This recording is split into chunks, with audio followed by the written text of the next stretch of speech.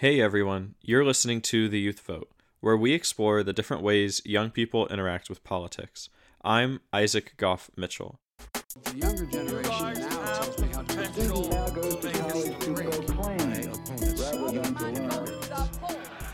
It is November 3rd of 2020, Election Day, and today we hope to give you a glimpse into the important work being done at various levels of politics despite whatever happens with our presidential election. We are not going to talk about Trump or Biden. So, keep listening to hear our conversation with Christina Haswood. She's a 26-year-old running unopposed for the state representative seat in Kansas's 10th district. She will be the youngest current representative and the third ever Native American in the Kansas legislature. Keep listening as she explains what compelled her to run and how she plans to utilize her expertise in public health to expand healthcare across her state. Yeah, thank you so much for having me today. My name is Christina Haswood. I'm a candidate for the Kansas House of Representatives in District 10. So I'm on my way to the Capitol in Kansas in Topeka. I'm also an Indigenous woman. I am Navajo from the Navajo Nation, and I am 26 years old. To kind of get into my questions, before we talk about like your policies and why you decided to kind of get involved in this, I wanted to ask you, what was like the thing that made you want to run initially? Like, was there like a moment, or was it kind of like a build up to this? I always had the idea of running for some type of office position, getting involved in politics. This mainly stemmed from my professional background as a public health professional. What we kind of do is research, social science, reading papers, conducting research, presenting at conferences, that type of academia life. I was always curious to see that every type of health issue that we worked on, and I worked solely on Indigenous health for the past 6 years, any type of issue that we would address, it would go, or we would have to meet with an elected official because they get to vote on maybe funding or this type of billing passage. And every time I would meet with an elected official or one of their staffers, if you were in DC, they wouldn't know much about the Indigenous history and being Native American, or let alone they haven't even visited a reservation. So they really didn't have this knowledge of what we have, our tribal sovereignty and our treaty rights. And I became frustrated with the process because when you meet with like a staffer or your congressman or woman in DC, you get about 30 minutes. And for me, about 15 minutes of that was just spent or wasted on a history lesson, trying to educate them, get them up to speed to 2020. And I think that's another reason why, in parallel comparison, that a lot of our Indigenous issues seem to be about 30 or so years later. And we're always behind in that system. So I was always thinking, who do I need to talk to see if they can run against this person, because I think they would do a better job. And I would always try and think, okay, who could be this candidate? But I never really thought it could be myself until I saw like Congresswoman Sharice Davids win her seat in Kansas. I always thought if I were to go into politics, Kansas wouldn't be the state, because the representatives that represent me don't look like me at all levels of government. And it wasn't until she won her seat, and Congresswoman Deb Haaland, as well as Representative Ponkawi Victors here in Kansas, I saw women who look like me and who came from this Indigenous background, who are proud to be an Indigenous woman, make it in policy and politics. So that's when me being a politician, or the thought of it, started to become into a reality. And this is where I really wanted to bridge public health and policy and law. Frankly, avoiding law school and going the master's in public health route and research, because there's also a big gap in Native American research. If you go on PubMed and put in American Indian, Native American, Indigenous person of North America, and to any health disparity, you're probably going to get less than 100 articles, maybe less than 50 articles in comparison to other races or the majority general population. So all of this was really churning me. And when I started to focus on Kansas state policy, I started just going to my representatives. They would have like this Saturday morning coffee talk where they would brief the constituents on what was happening in Topeka. And I would go and I would be the only person of color there, the only Native American person, Indigenous person, the only young Native American, Indigenous person of color. And that list keeps growing. So that added another responsibility that I was happy to carry for the people who couldn't be there, because it was it really opened my eyes to the amount of privilege that someone has, a Saturday morning free to meet their representative in their legislature to have this one-on-one conversation with. And that's what really interests me in politics. And it also interests me that I feel like I was a late bloomer into politics and voting. I cast my first vote in 2016. And just reflecting on my history as an Indigenous woman, we were only citizens in 1924, which is less than 100 years ago. We look at other states where they had discrimination voting against Native Americans. That enraged me. And I was like, what am I doing? I need to do as much as possible and to empower my other Indigenous brothers and sisters and BIPOCs into voting, because look what the system had tried to do to suppress us. Now we have a chance to, really involve ourselves in the system because our voices are heard, our voices need to be heard, and our voice carries power. Yeah, no, that makes sense. And like, there's a lot to unpack there. And so, to kind of take it back to one of the first things you said, is you talked about how once you saw people who looked like you running for office, it became more of a reality.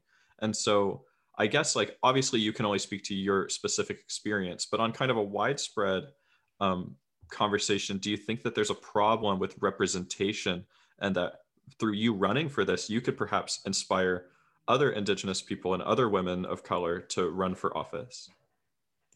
I think particularly this summer when we saw the big movement of social injustice, even though it might have been prominent this summer, it's not a new issue. And dismantling systemic racism, we have people who are not from these communities trying to fix this problem, and we kind of see an issue, or maybe they don't really understand. Like I say, many of my leaders maybe not have gone to a reservation before, just as simple as that, as being involved in your community.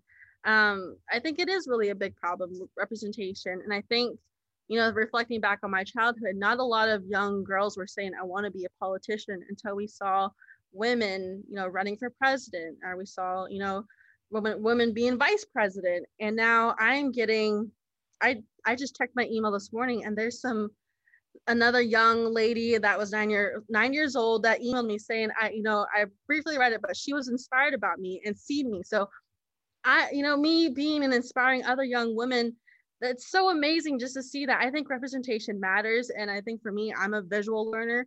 So when I see somebody, on my timeline or on social media, that's why we branched out to TikTok, because we wanted to reach a much of a broader audience as possible. It's really, I guess, humbling to have this inspiration. And, the issues that I want to work on, like climate change and, healthcare and our education, public education systems, all of these issues are big. I'm not going to fix it in my 2-year term. These are issues that are, that were happened before I was born, and will happen when I'm dead and gone, or my grandchildren will need to pick up these issues and keep moving forward with these issues. So I am really just inspired by the youth that, I always have them involved with me with my decision processing. My entire campaign team is under 30 years old. So I always run these issues and policies with the thought that we need youth perspective and input, because they're going to inherit all these decisions that we make. And sometimes, most of the time, it's a bad inheritance. Well, I love to hear that your whole campaign team is under 30. That is just incredible. And kind of pivoting a little bit from the idea of like representation, I wanted to talk about how identity plays a role in the election, and then also how it will play a role in you being an elected official. Because I did a little bit of research before this interview, and I saw that unless I'm wrong, you'll be the third ever Native American elected to Kansas's state legislature. So that's really a big, a huge step. And my question from that is there any sense of like fear or anxiety about the way that you'll be able to interact with this majority white, majority male body as an elected official? I've been thinking about that. And the one thing that I've been really dabbling in my mind is how am I gonna react if someone says something out of line or racist to me? Because that's happened in grad school, and I don't know if I can control my face. I could probably control what comes out of my mouth to not get on a big newspaper headline, something crazy that Christina does that they did a Native American racist comment to her. I think that's the thing I'm dabbling with now. Like, how do I carry myself very professionally? Because not only is it great to see me, I think people who support me think this is really great, but people who don't support me and my ideas and the stances I take on issues are waiting to see me fall. Maybe they'll poke me until I, burst out of anger. I don't know, but I really think, going into the state legislature that's not really represented and diverse, I think is also exciting because I pride myself on being able to work on all sides of the aisle and everywhere in between. Because when I got into public health policy and healthcare policy, it was actually last summer in DC. And being Native American, any type of tribal sovereignty issue, you actually need both sides of the aisles of support. So I've been taught to, when I talk about policy to our elected officials, we are there to work together. There's no one party that we favor or not. We need to, at the end of the day, come together and pass these legislations and issues for the greater of the people. I did want to focus or change focus a little bit to talk to you about healthcare for a few minutes, if we could, before the interview wraps up. And so I saw that, and you see me looking to the side, I have another screen. I saw that you have plans to focus in on healthcare, and you had talked about the idea of expanding Medicare to more people. And so I wanted to ask you a little bit, like, what does that look like? And is that a need that's a Kansas need, or is that like a national issue that needs to be addressed?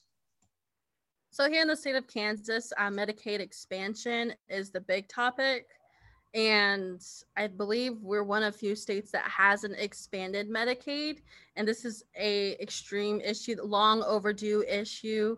It's actually shameful because they had an opportunity to expand it in one of their special sessions during the pandemic in June, but it didn't pass.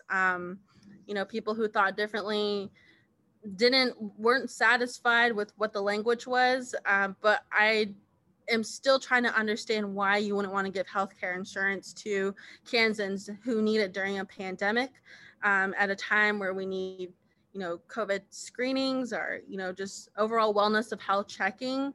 And I find it also interesting too, when we talk about a vaccine, how are the people who are uninsured going to get this vaccine? That's what's really on my mind right now.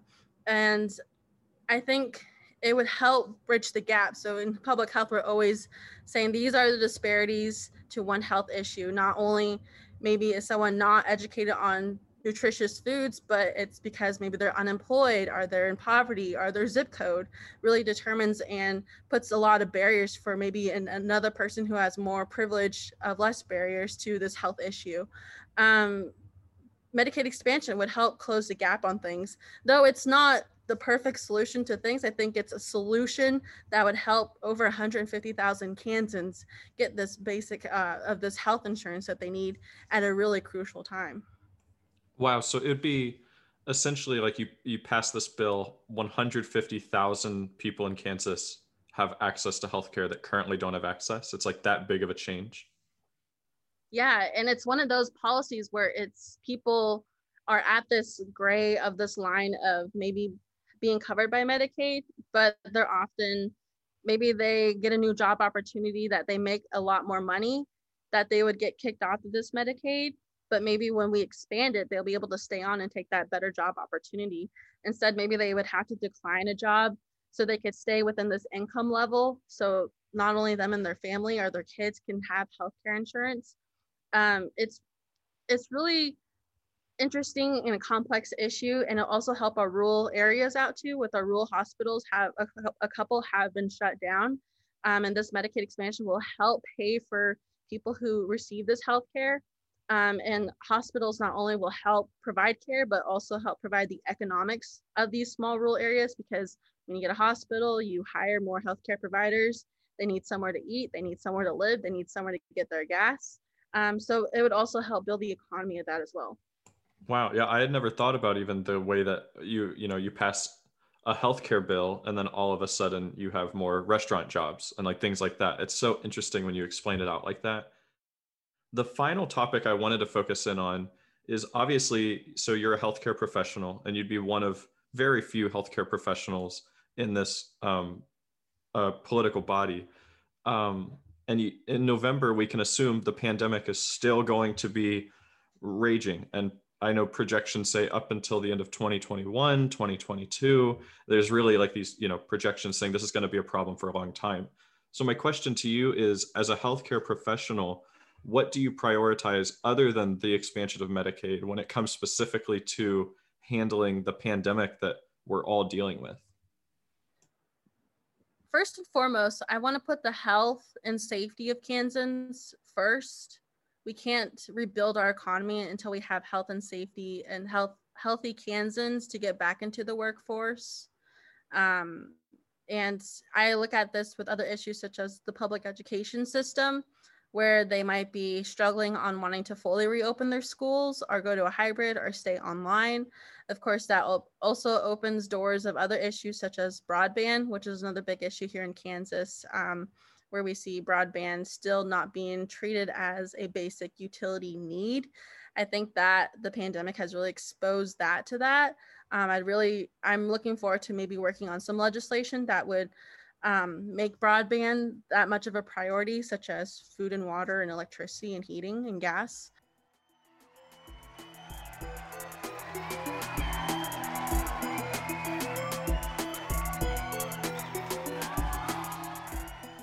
That's our show, everyone. Thank you so much to Christina, and thank you all for listening. Please be sure to tune in on November 17th for our next episode, where I will be speaking with climate activist Haven Coleman. The Youth Vote is hosted by me, Isaac Mitchell, produced and edited by Jamie Hobbs, with cover art from Cole Callahan, intro and outro music by Ennio Gallucci, and social media management by Bridget Junker.